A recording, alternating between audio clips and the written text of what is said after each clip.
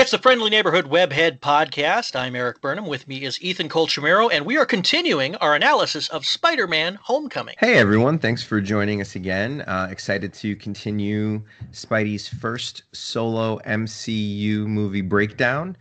We get some fun stuff in this half hour. Yeah, no, we're going to talk the second half hour of Homecoming, and then when we get around to the comics portions, we're going to talk about the first time Spider-Man and Iron Man had a little bit of an adventure together. And it's a lot later than either of us thought. But first, we're going to talk Homecoming.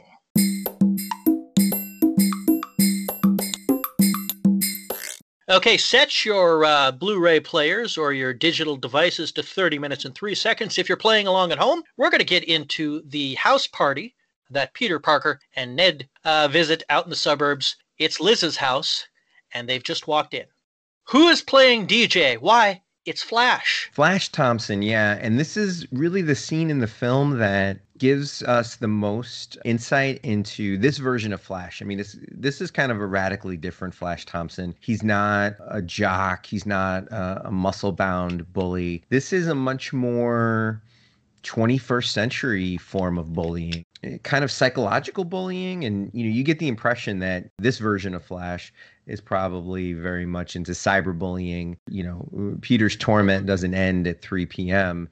He's got to deal with this all the time. So this scene at the party, Peter is already nervous about going to the girl's home that he's got a crush on. He's nervous about the fact that it's this absolutely gorgeous house that is really overwhelming. And we get DJ Flash just immediately using that microphone to just blast out ridiculing of both Peter and Ned to everyone in the tri-state area who can hear him. Tony Revolori is the actor behind Flash, and he just does a great job. In this case, a great job means you want to punch him.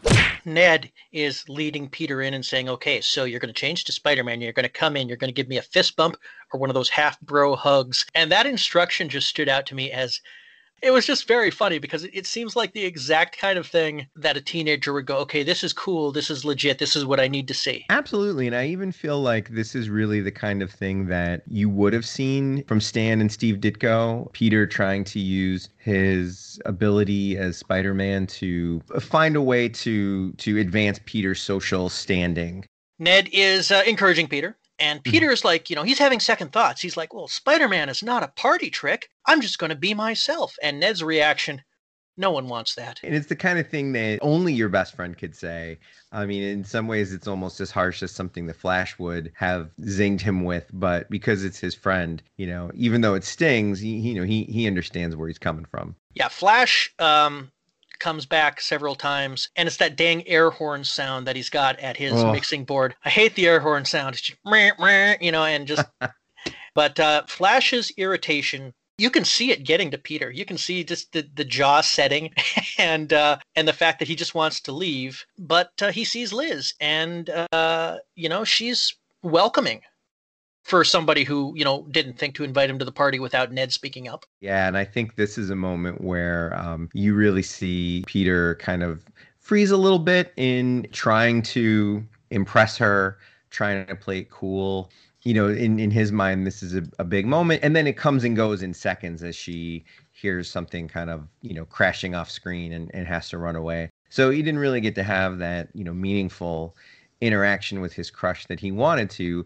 And then immediately we discover an unexpected party guest or maybe a party crasher. Yes, Michelle pops in, and I'm going to be honest with you.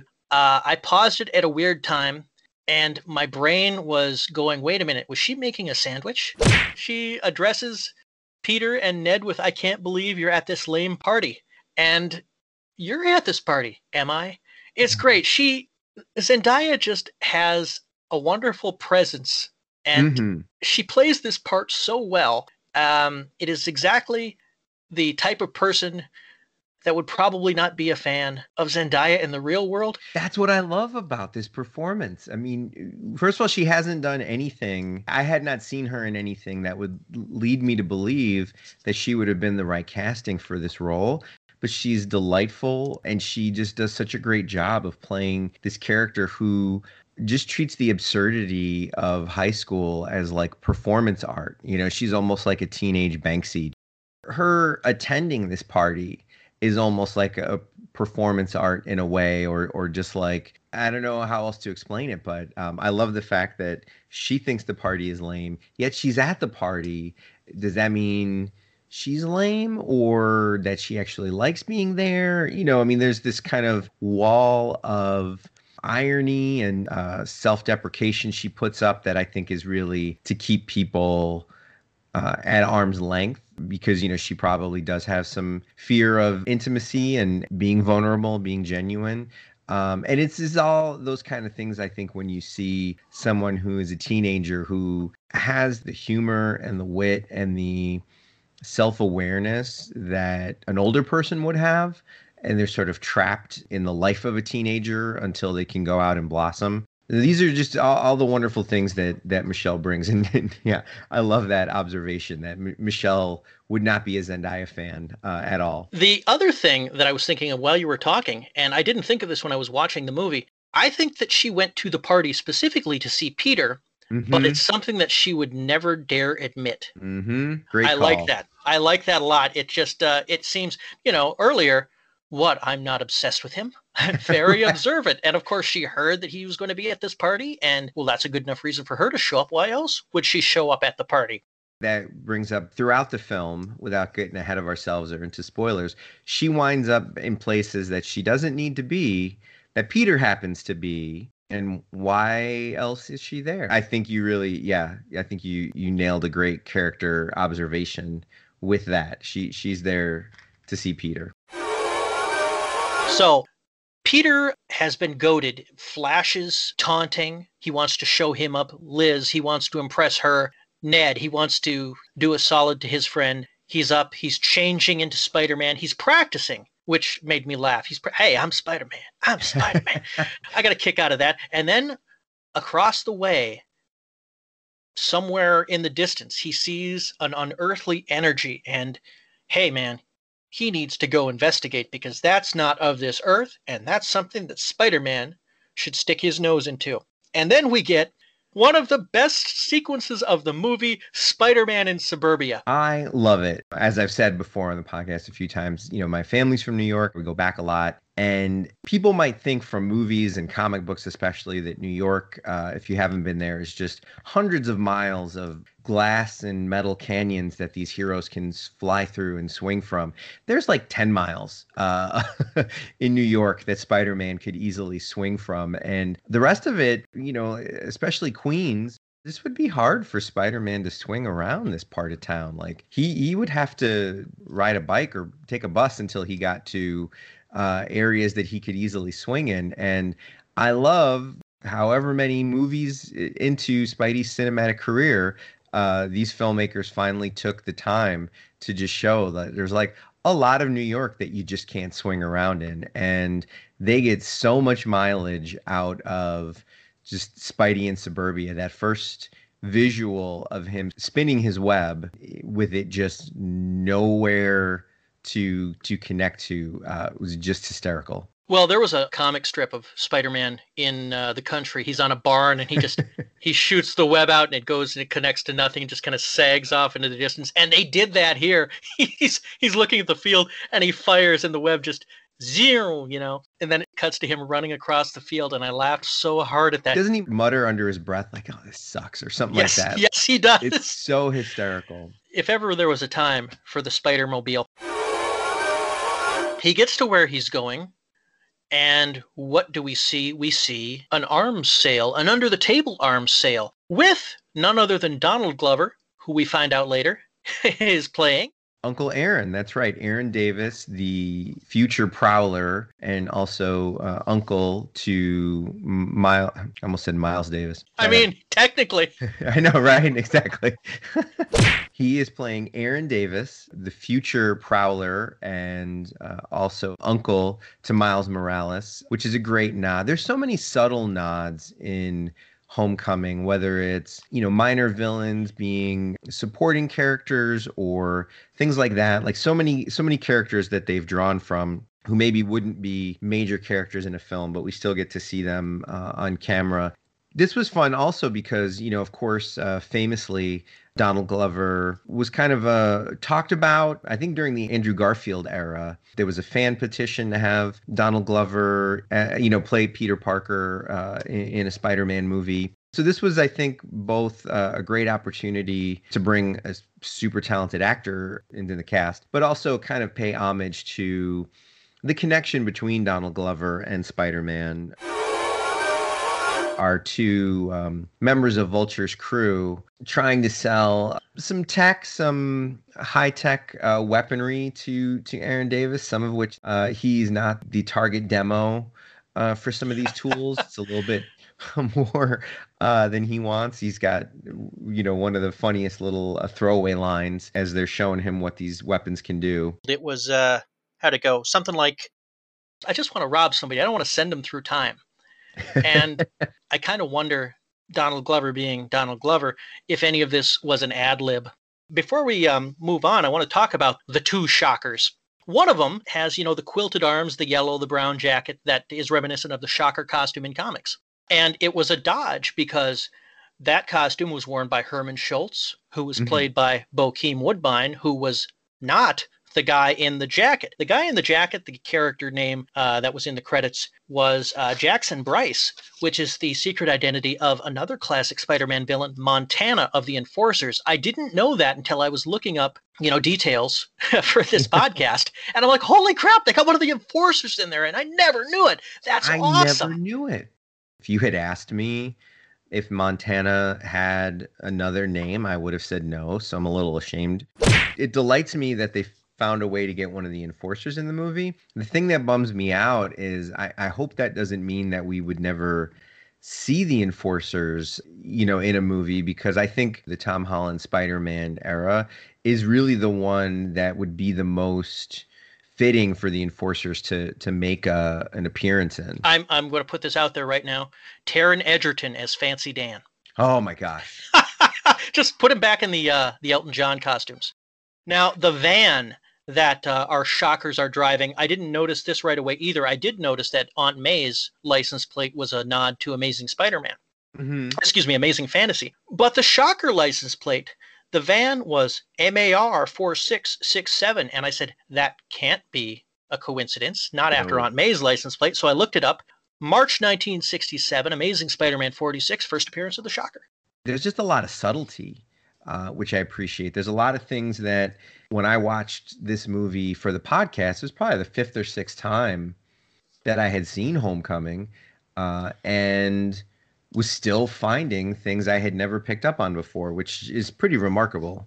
So yeah, they're trying to upsell Aaron Davis with some interesting gadgetry. I really like when they mention climbers and he immediately gets excited. The Prowler in the making. That's right. And Peter is watching this. He's kind of stuck to the wall of a bridge. And then Ned calls him, and Peter, you gotta turn off your ringer. 100%. It was just the most annoying, obnoxious ringtone too. Now, they hear that, and they immediately think, Herman and Jackson think that Aaron is a cop. He's setting them up, and they pull a gun on him, and he's in trouble. Peter, being Peter, can't let that stand. So he jumps into the light and say, if you're going to shoot at somebody, shoot at me. And what a Spider-Man line. He does web the gun and pull it away. Once the gun is gone, they do the sensible thing and they run. This really tees up that kind of suburban action sequence. Spider-Man has to chase these guys, and he doesn't have the benefit of tall buildings to swing from. So, now the chase is on throughout the suburbs. He gets pulled behind the van for quite a distance. And I wonder, if he'd just planted his feet, maybe he could have, stopped the van, but he isn't able to plant himself. Eventually they shake him. And not only do they shake him, I want to get this in before we forget. Yeah. They're arguing over calling the Vulture. And Herman eventually does put in a call to say that they're being chased. So Spider-Man is webbed to the van. They eventually shake him, and that's where you were going, the epic chase through the suburbs. Yeah, they drag Spidey, which looks and sounds painful. It also leads to one of my daughter's favorite lines in the film, which is just as he's getting dragged around, and he goes, "Ow, my butt!" He gets, smashed into a address post, a brick address post, and breaks it. Which just kind of again shows his power level that he's denser than a brick address post. As he tries to navigate through the different homes and taller trees, we get a wonderful homage to not only, specifically, it's a Ferris Bueller homage. We see Spidey running through different backyards and tree houses and crashing into things. And at one point, he passes a family having a barbecue outside, and he says, smells delicious, which is, a nod to Ferris Bueller. And we even eventually see that on a TV at another house. Great movie. Yeah, he shouts as he goes, because they couldn't be subtle. Right. The audience might not get it. So let's throw the meta joke in there and have him passing the movie. One of the things the MCU does so well, and this is no secret, is that they take an opportunity with each movie to bring different genres into the MCU. It's almost like the MCU is the primary genre, and then there's subgenres. So it's like, hey, let's do a classic World War II war movie with the first Avenger. And then for Winter Soldier, it's going to be a 1970s paranoid thriller. So with Homecoming, they were very clear in, as the movie was being made, that the whole thing kind of started with the idea of like, what if we had been able to hire John Hughes to make a Marvel movie? Oh, absolutely. And now that you say that, this version of Flash Thompson feels so much like a John Hughes villain, upper class, kind of a jerk. The only thing that they could have possibly done to make him more of a John Hughes villain is to use the de-aging CGI and bring in James Spader. Thank you. Bring in James Spader, bring in Ultron, de-age him, and have him be Flash Thompson. That's the only possible way that this could have been more John Hughesy. But so Peter he's just demolishing these backyards. He pulls down a treehouse, which made me wince at how poorly it was constructed. Right. He scared the life out of those girls in the tent when his lenses started wigging out. He takes to the rooftops. He sees the van. He's finally going to get them. And then, this was a great moment in the theater, Vulture just swoops in and grabs him right out of the air mid-leap. Oh, yeah. The other thing that was cool about it is he doesn't say anything. He doesn't banter. He just flies straight up. And I'm like, what is he going to do? Is he going to just drop him? It doesn't indicate what he's going to do, is if he's going to, just fly him up and fly him away, because not only is Peter chasing after that van, but, should we just get into the spoilers? Sure, why not? Peter's in his neighborhood, and that's got to be concerning to him. So he flies him up and to get away from the neighborhood, and with the altitude, Peter's parachute that he didn't know he had deploys from his suit and kind of pulls him away from the Vulture. And he fortuitously drops in a lake. What's really harrowing about that scene is that, the chute deploys, but because Peter is sort of underneath the chute, it never really stops his fall that much. He kind of falls into the chute, which, negates the way that they're supposed to work. It's not catching air. So thankfully he does land in a lake. Otherwise, it'd be one squashed spider. That's right. And then seconds after he lands in the lake, zoom, Iron Man shows up. I like, Peter, do you have a tracker on me? Yeah, I put a tracker on you. I put a lot of things in that suit, including a heater. And then, that's a good joke. I liked this because it's just the Iron Man armor. It's being remotely accessed. Tony is in India. He's got Wi-Fi. He's talking to Peter over a signal. And that's just it's very Tony Stark from the MCU that he would be doing this remotely. This is really the first time since Iron Man 3 that we saw Tony controlling armor that he wasn't in. I'm going to say that you're right. Now, Tony is yelling at him through the Wi-Fi, and Peter is finally getting out about the alien tech. Other people can handle this. The Avengers, no, this is below their pay grade. This is not for us. he's going back and forth with Peter, and it becomes clear through the conversation that all of the reports that Peter has been making to Happy, even though we wouldn't think that Happy is listening to them, they're getting back to Tony because he says, why don't you just keep helping like the lady with the churro? Why would I tell him about the churro? It cracks me up because the only link that we had to the lady through the churro was one of Peter's many voice messages to Happy. Absolutely. I like that moment because it says, they are listening. They are keeping an eye on what Peter's doing. Nothing has happened that they felt like they needed to address, but that doesn't mean they're not listening. I think, like Peter, I had assumed Happy's not even reading these texts. He's not even listening to these voicemails, but they are getting back to Tony. And one thing I thought was really interesting is that this interaction kind of helps level set Peter in a way, in the sense that the Vulture is a little bit more than Peter can currently handle in terms of how far along he is as Spider-Man. But it's also not something that the Avengers really need to address. It kind of gives Peter something to work up to. I liked specifically that Tony asked him to be a friendly neighborhood Spider-Man. I like that, Tony is telling him, sit this one out. This is more than you can handle right now. And, Peter still just desperately wants to be an Avenger. He thinks he hit the big time. He sang backup one time and now he thinks he's in the band. He's not ready for this world yet. There's also the fact that Tony just simply underestimates how much Peter feels responsible for helping in any way that he can when he sees something is wrong. I mean, in as much as Tony is a hero in the MCU, I think that is alien to his character. I did like that in this conversation, he is pushing Peter, just as you were thinking Mr. Delmar did, to go to college. He needs to start thinking, never too soon to start thinking about college. I got some connections at MIT, and I liked the image of Peter going to a school of that level and being able to go just because he's got the smarts to be there. And, one word from Iron Man, never mind the tuition, just a word, and, he'd get in. And I really liked that line of thought because, well, I like the notion that Peter's brain gets rewarded despite his career as Spider-Man. So I liked that. And then just in the middle of that, Tony, end call. He disconnects. Right. And Friday is the one who, Peter's still talking to Iron Man. And Friday just the voice comes out, Mr. Stark is no longer connected, and then off the suit flies. That cracked me up more than it probably should, but I liked it. Now, Peter has had a heck of a night. He needs to check in with Ned. He calls him, and Ned says, maybe just don't come back. I guess we're still losers. And, cuts to Flash. When I say Venus, you say Parker. And then the crowd is into it. I forgot to mention this earlier, and I'm circling back just because I thought it was funny. When Peter is chasing the bad guy, Ned calls him in a panic and says, Peter, where are you? The hat isn't working. I don't know what to do. And I loved that so much. It cracked me up that he's panicking about the hat not working. So I like Peter, that Ned just stays a teenager throughout the whole thing. Like, obviously he doesn't know where Peter is, but it really just shows how much Peter is dealing with that's just out of the ordinary, because the biggest thing in Ned's life right now is the fact that the hat doesn't work. At a party and he's crapping out. That is the end of Peter at the big party, and we cut to the Vulture's lair. And this is a great scene.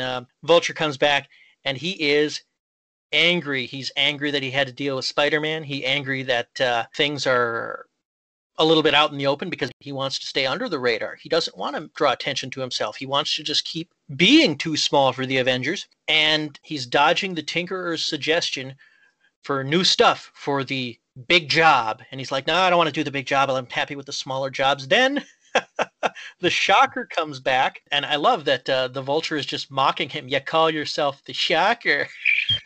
I like that, like, what is this, pro wrestling? Beautiful. It's funny, too, because, you live in a world with Thor and Iron Man and Captain America. It's funny to think that you wouldn't, if you had some kind of high-tech, gear, that you wouldn't somehow come up with a name for yourself and a persona.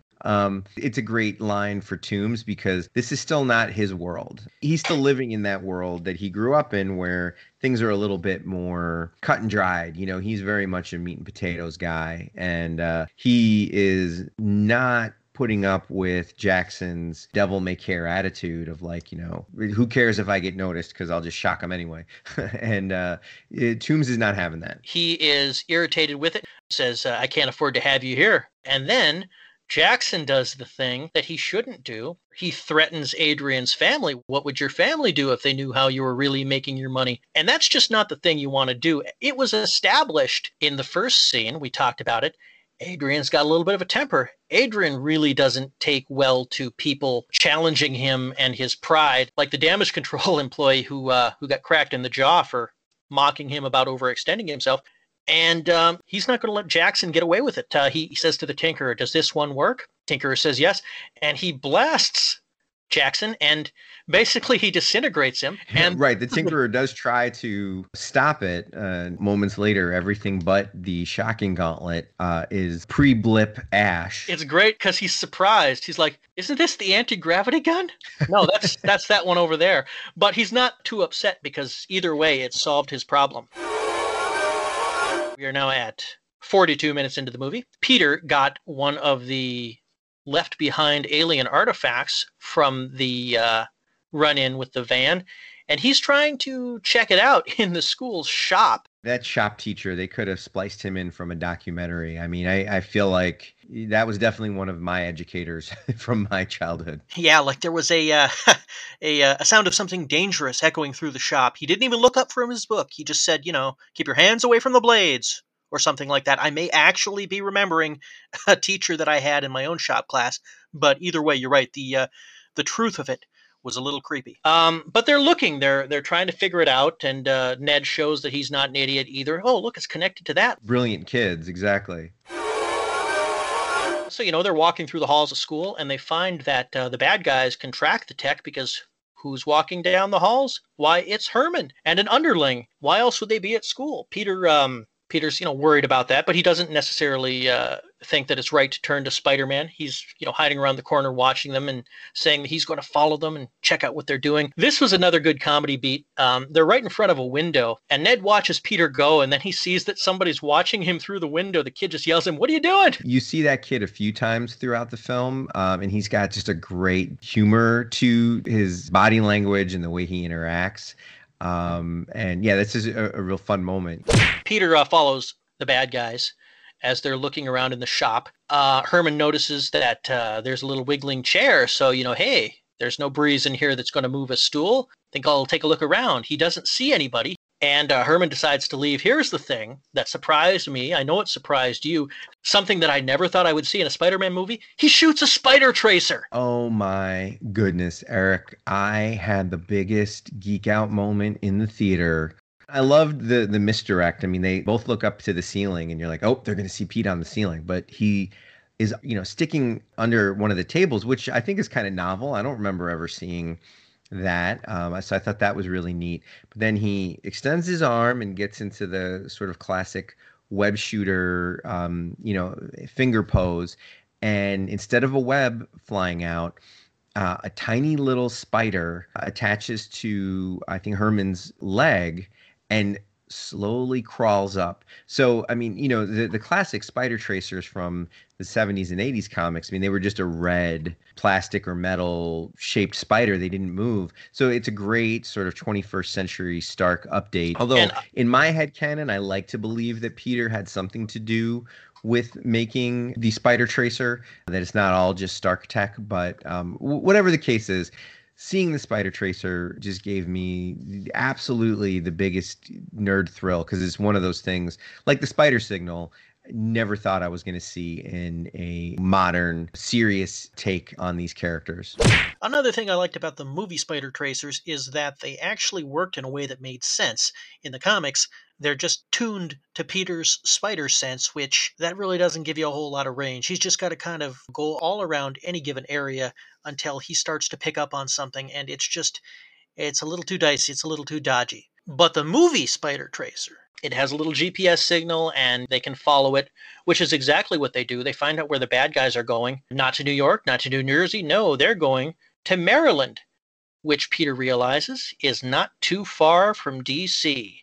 Peter rejoins the Academic Decathlon, and I loved it because Flash, no, he can't just come back, Flash, you're back to first alternate. That was Right. great. It was a little bit of a revenge for that air horn. Peter rides the bus right on down to DC with his class. It passes a sign that says Triskelion Cleanup, which is the mess that was made in Captain America the Winter Soldier. When I saw it, I was like, why would they be in Maryland? You know, and then of course you realize that Triskelion, there must be tons of stuff that like Toombs' crew could leverage and repurpose. Oh yeah, alien stuff, Hydra stuff, Shield innovations, all kinds of stuff that they could find and make use of, as you said. Another thing that I liked, Happy immediately calls Peter, hey, it says you're leaving New York. What's going on? Peter, explains and says, hey, I really don't like how you're following me. You're tracking me without my permission. That doesn't feel right. Ned holding up the spider tracer signal. And Peter, look, that's different. That's different. He makes his excuses to Happy, and Happy's satisfied. And we move on down to DC. And, we've talked about this. I like that the MCU movies have been kind of spotlighting Spider-Man in other cities, and I know people only want to see him in New York.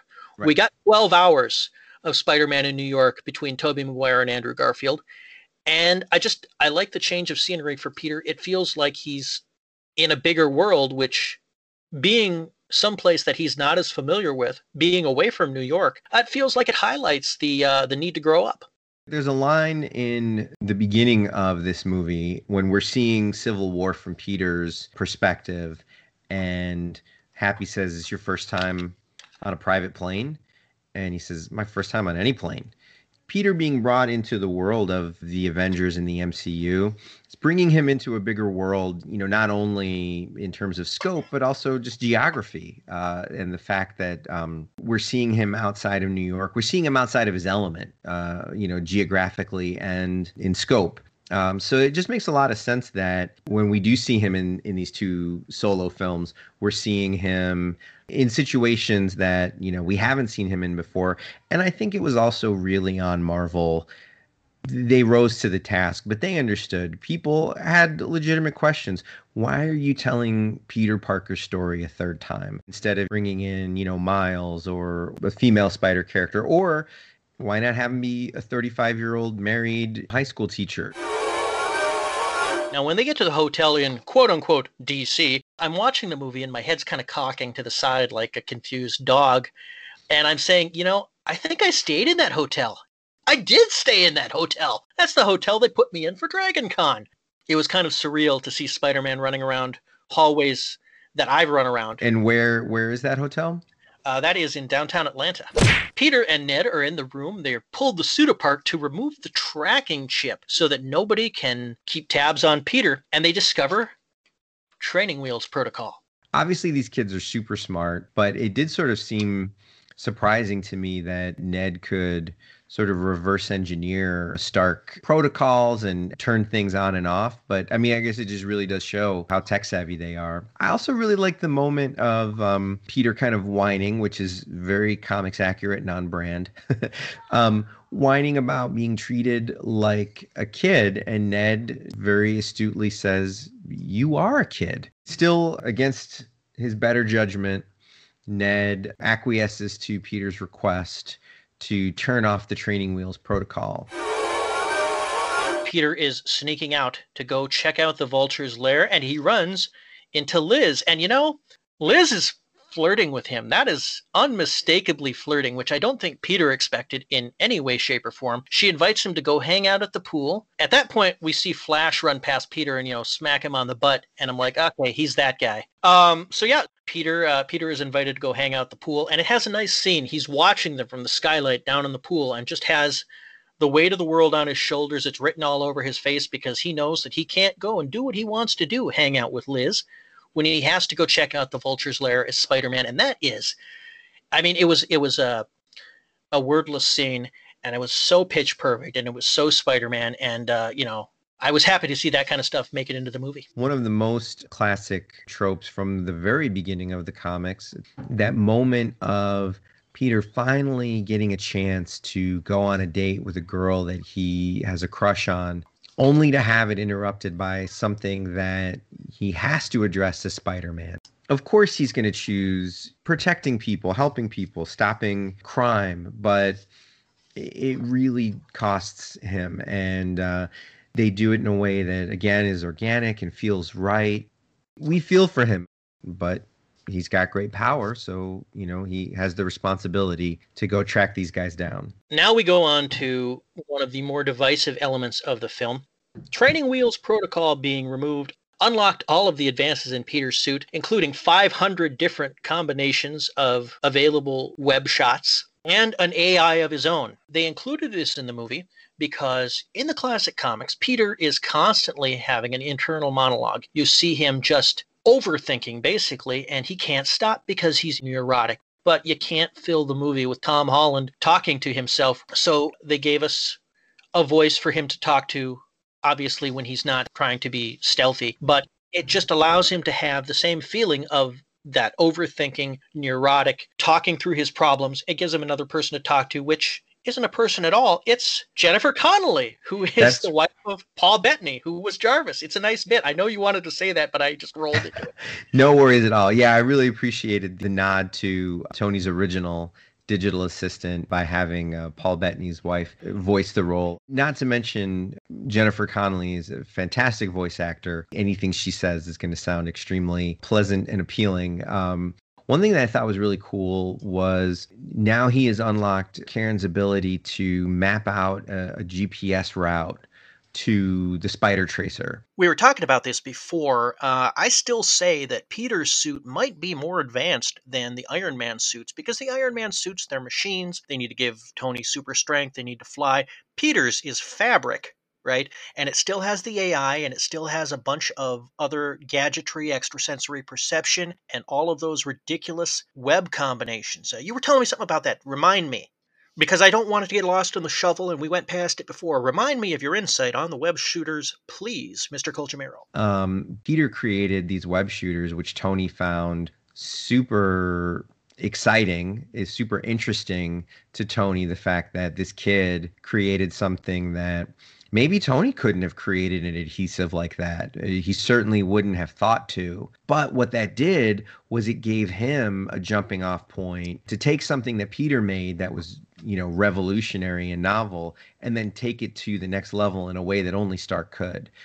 So I think that's another kind of neat thing that I enjoyed about the suit, was that he was able to sort of start with Peter's innovations and then go from there. We'll skip ahead a little bit. Peter sees the Vulture going for one of the trucks hauling detritus from the Triskelion. He uses his technology to break in. He finds some good stuff in there. And Spider-Man addresses him in a way that Spider-Man should, and in a way that none of the other Spider-Man could make work. He calls Vulture Big Bird. Hey, Big Bird, that doesn't belong to you. And Tobey Maguire's Spider-Man tried to throw some funny nicknames at the Green Goblin, and Andrew Garfield was just very sarcastic. And I just can't see them making a Spideyism like Big Bird work in the context of their films. But here comes Tom Holland and Son of a Gun. That worked. It's not even a big moment. Like, I think, the Garfield films really, knocked on the door and was like, hey, everybody, we're doing humor. We're doing quips. This is the quip time. Whereas this just feels genuine. It feels, again, I say this a lot about Homecoming, but it just feels super organic. Now, the Vulture doesn't hurt him, but he does lock him in the truck. He turns off the little dimensional displacement device that allows him to sneak into the truck without damaging it. He turns that off, so Peter is trapped in the back and knocks himself out by leaping into the roof, gets a little bit of a concussion, wakes up in the damage control vault. It shows his strength again here when he bursts out of the container, and just the metal twists and rends as he just blows the doors off, quite literally. Yeah. I mean, this is the kid who could stop a bus. And I do appreciate, when the movie takes those times to show just how powerful this kid is. Yeah, so Peter is locked in this lab. It's got a time lock on the door. And this is 100% a callback to the first issue of Damage Control. Spider-Man is stuck in the head of a giant robot. He webs up a hammock and just lays and waits to get released. Peter is locked in the Damage Control vault. He webs up a hammock and he's laying there waiting to get released. That's when he starts talking to his suit AI and decides he needs to give her a name, and that's where Karen comes in. Is there any reason for Karen? that you know of? Not that I can think of. Like I couldn't think of a comic book reason or an homage to somebody from Marvel.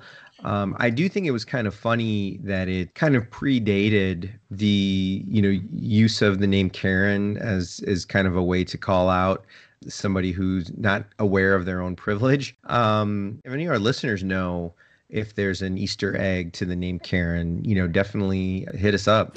Peter goes through his refresher tutorial. He finds out he's got web grenades and all these other things that he can do. He talks to Karen about Liz and how he feels about her and why he can't tell her his secret. And he just babbles on, and we get the sense through the editing that he's been there for a couple of hours, but when he asks Karen how long he's been in there, 37 minutes. We've all been in that situation, whether you're at work or the DMV or someplace you don't want to be, and you're not looking at the clock and you think, okay, this has been an hour, and then it hasn't been anywhere near that amount of time. But I think that's even more unique to teenagers. Well, when you're a kid, summer seems like it's years long, and heck, right. Christmas Eve to Christmas morning can seem like forever as well. So Peter decides that he needs to get out, and he's showing his smarts again, man. He's working the electronics for the gate. Karen is giving him advice, but he's still doing the work and realizes that they're going to have to try every single combination of codes to get the gate up and open, which... I really liked that. I feel like another thing that Stan Lee and Steve Ditko put in those early Spidey comics was really showing that Peter a lot of times would use his knowledge of science to augment what he was doing as Spider-Man. It wasn't just the strength and the speed, the webs. So I especially appreciated the fact that he got out of there with a science calculator, not with webs and strength. Now, Peter, obviously, he gets out too late to get back to the hotel and get to the Academic Decathlon and compete. So Flash is back in the mix. Michelle was the one who ultimately gave them the winning answer and brought home the championship. And I just love, she has this serious look. She gives the answer. Correct. They win. And then just the smile on her face. It's bliss. It's such a wonderful smile.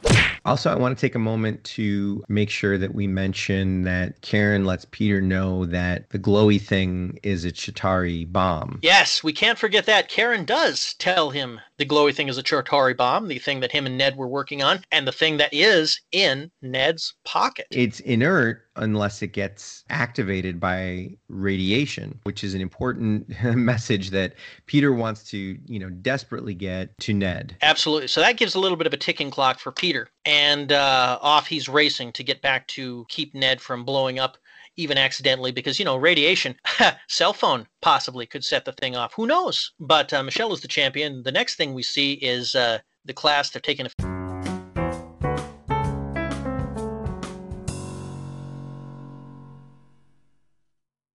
You would think that two of Marvel's biggest comic stars would have met before 1973, but that was not the case.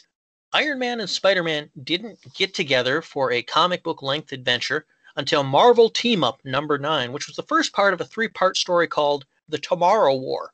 Iron Man only appeared in the first part because Marvel Team Up's whole gig was that Spider-Man teamed up with a different character each issue. And they held to that even when the storyline went for longer than one issue, as this story arc did. The Tomorrow War ran until issue 11, and Iron Man was only in there for issue 9 and a wee bit of issue 10. It's an interesting way that they met. So there are earthquakes in New York City, which is weird. Avengers Mansion disappears and reappears, which is weird. And Iron Man flies to the scene to investigate and see what's going on. There's a force field around Avengers Mansion, and he's trying to get in. All of this is being broadcast. Peter Parker, in his apartment, is watching this and thinking, hey, maybe I should go down and help out. Nah, screw it. Let the Fantastic Four deal with this. Let the Avengers. I don't need to.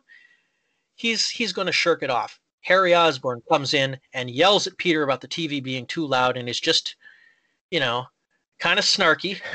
If you can't be a good roommate, then get out. Well, now Peter's being pissy. He's like, fine, you know what? I want to hit somebody. I'm going to go check this thing out after all. So the entire comic book, we have Peter just being a jerk because he's in a bad mood, which is kind of par for the course for 70s Spider-Man. This really feels like this could have been a great story for Andrew Garfield to have played. This is a part of Peter's personality that they used to lean into a lot more in the comics, and sometimes I forget just how much of a crabby jerk he could be.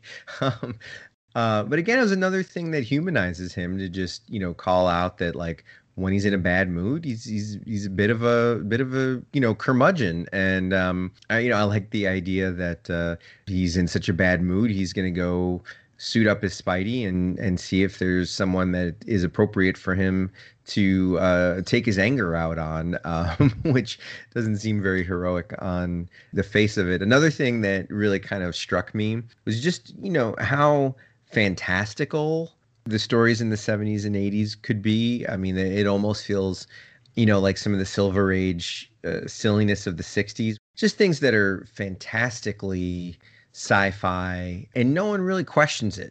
Oh, well, this is a building shaking in New York. Let's just go see what that's all about. Audiences gave a lot more leeway. It was just, okay, here's what the story's about. All right, we'll run with that. Entertain us. Right. Whereas now the audiences are a little bit, wait.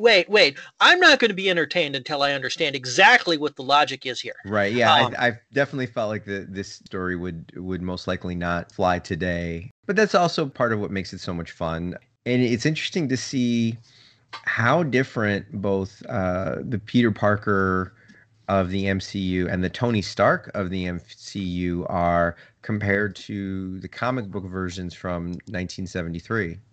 The Spider-Man may have been Andrew Garfield, but this Iron Man was definitely no Robert Downey Jr. He was more straight-laced, more of a stick in the mud. He was a little churlish as well.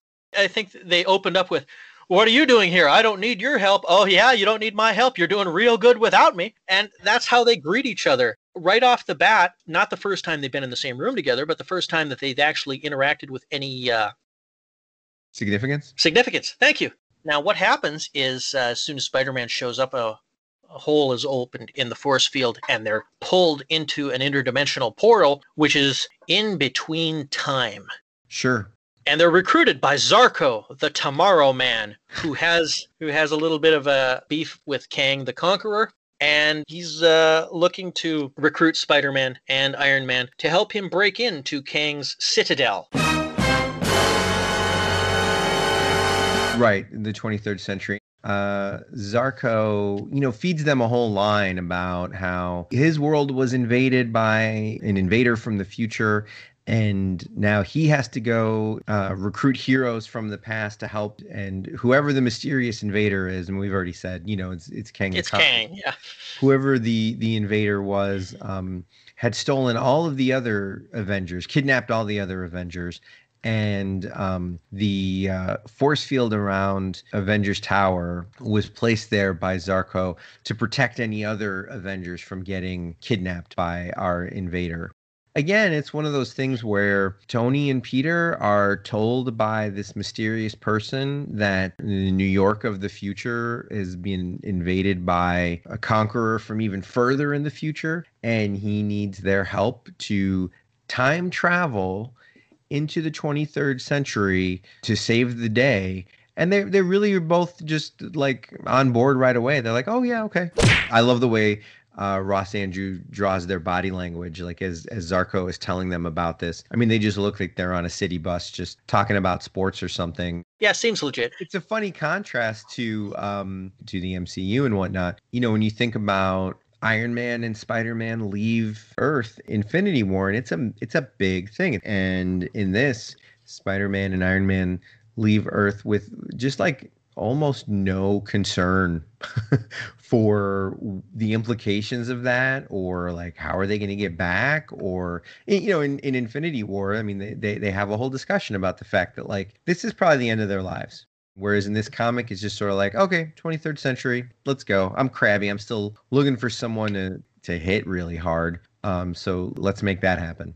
To be fair, at this point in the Marvel comics, Peter has already been to different dimensions with Doctor Strange. Oh, for sure. So, I mean, it kind of is just a blasé. The future? Okay, well, I've done weirder things. You said that Ross Andrew did the art for the book, and of course he did. Jerry Conway wrote it. But what stuck out for me is that everything looks like Ross Andrew drew it, except for Iron Man, who looked like Gene Colan drew it. I haven't been able to find anything that says that he came in and did some corrections, but it really looks that way because, I mean, that is just not the way that Andrew draws people or heads. Yeah, there's a few moments where the art seems almost a little warped. One of the things that I noticed, there's a couple of panels where it doesn't really look like he's being propelled by jet boots. I mean, it just sort of looks like he has the power of flight, which always is kind of like a pet peeve of mine.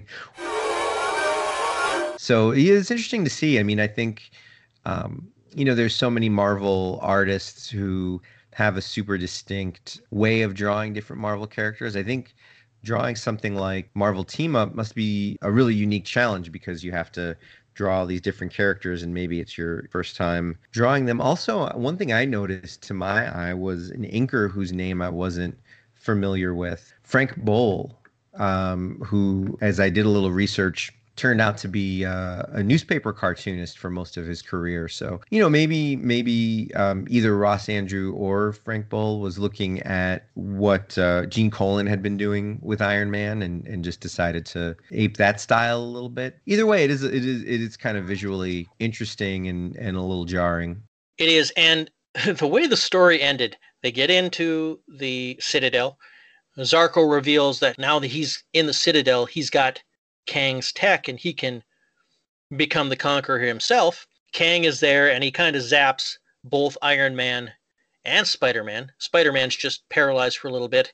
He eventually comes out of it. And the issue number 10, which Iron Man is only in for a page or two, Iron Man says, yeah, well, that did something to my armor. I can't really move, so have fun with that. It's all on you, Spider-Man. Friendly neighborhood Spider-Man, which is, again, completely opposite to how we see the two characters work in the MCU. Yes, two time travelers are warring for lordship over the future, and we're in the 23rd century, and knock yourself out. What do you think? Was this the best way to introduce these characters? Could there have been a better introduction, or was this, That's a great question. I mean, I think it's a very on-brand introduction.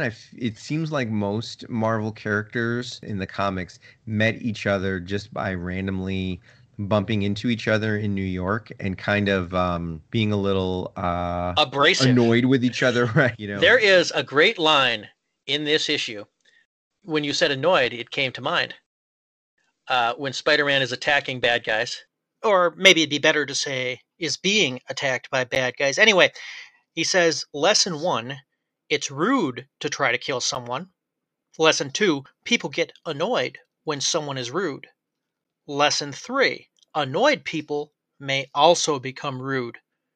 Lesson 4, remember lesson 3. It slightly predates the don't make me angry. You wouldn't like me when I'm angry line. But yeah, it's a very on-brand Spidey banter. It was an interesting introduction. It felt like, there were two dudes who hung out at the same places and were familiar with each other who just never talked before. I mean, I suppose that's what it is, but I guess I'm used to different kind of crossovers now. It felt just weirdly anticlimactic, especially when Iron Man just said, well, I've been zapped. Have fun dealing with the Conquerors. In some ways, I think it's really kind of fitting that Iron Man and Spider-Man met for the first time in Marvel Team Up. One of the things I really felt strongly after seeing Homecoming was that, Marvel Studios was really looking at Marvel Team Up when they were launching these things, because one of the most relevant ways that they've been able to answer the question of why do Peter Parker a third time is because this is the first time we've been able to do Peter Parker interacting with the larger Marvel universe. And, the reason that Marvel back in the 70s made Marvel Team Up was to literally have Spider-Man interact with every hero. And he in some ways is kind of the ambassador of the Marvel Comics universe. I mean, he works with everybody. When I say works, I mean the story work. You have him team up with Doctor Strange and go to a alternate dimension, or you have him team up with Daredevil and take down, drug traffickers. Everybody from the Punisher to Fin Fang Foom, it works. And that's really what I think these MCU films are. I mean, it's the cinematic version of Marvel Team Up. So it's kind of a neat thing that the first story that they met up with turned out to be a Marvel Team Up. Well, there you go. All right, that is it for this episode of the Friendly Neighborhood Webhead podcast. You can find us on the internet Anchor.fm/Webhead podcast is where we keep many of our episodes, as well as the ability to reach out to us with a voice message. Of course, you can find the podcast anywhere you get your podcasts. We are there. You can tweet at us at Webhead Podcast over on Twitter. You can send us an email, cinemaspidey@mail.com. Or, if you want to send us a dove with a note wrapped around its ankle, smoke signals, Morse code, we can receive all of that mental projections Ethan's been practicing. For myself, I'm at Twitter at Eric Burnham. Ethan is at Ethan Colchimero, so please give us a follow as well. We have lots of important things to tell you about what we've eaten that day. Any parting thoughts, sir? No, I think I'm very excited to get to the next half hour of this movie. It's been a blast revisiting Tom Holland's first solo adventure, and just want to thank everybody again for tuning in. We will see you next time.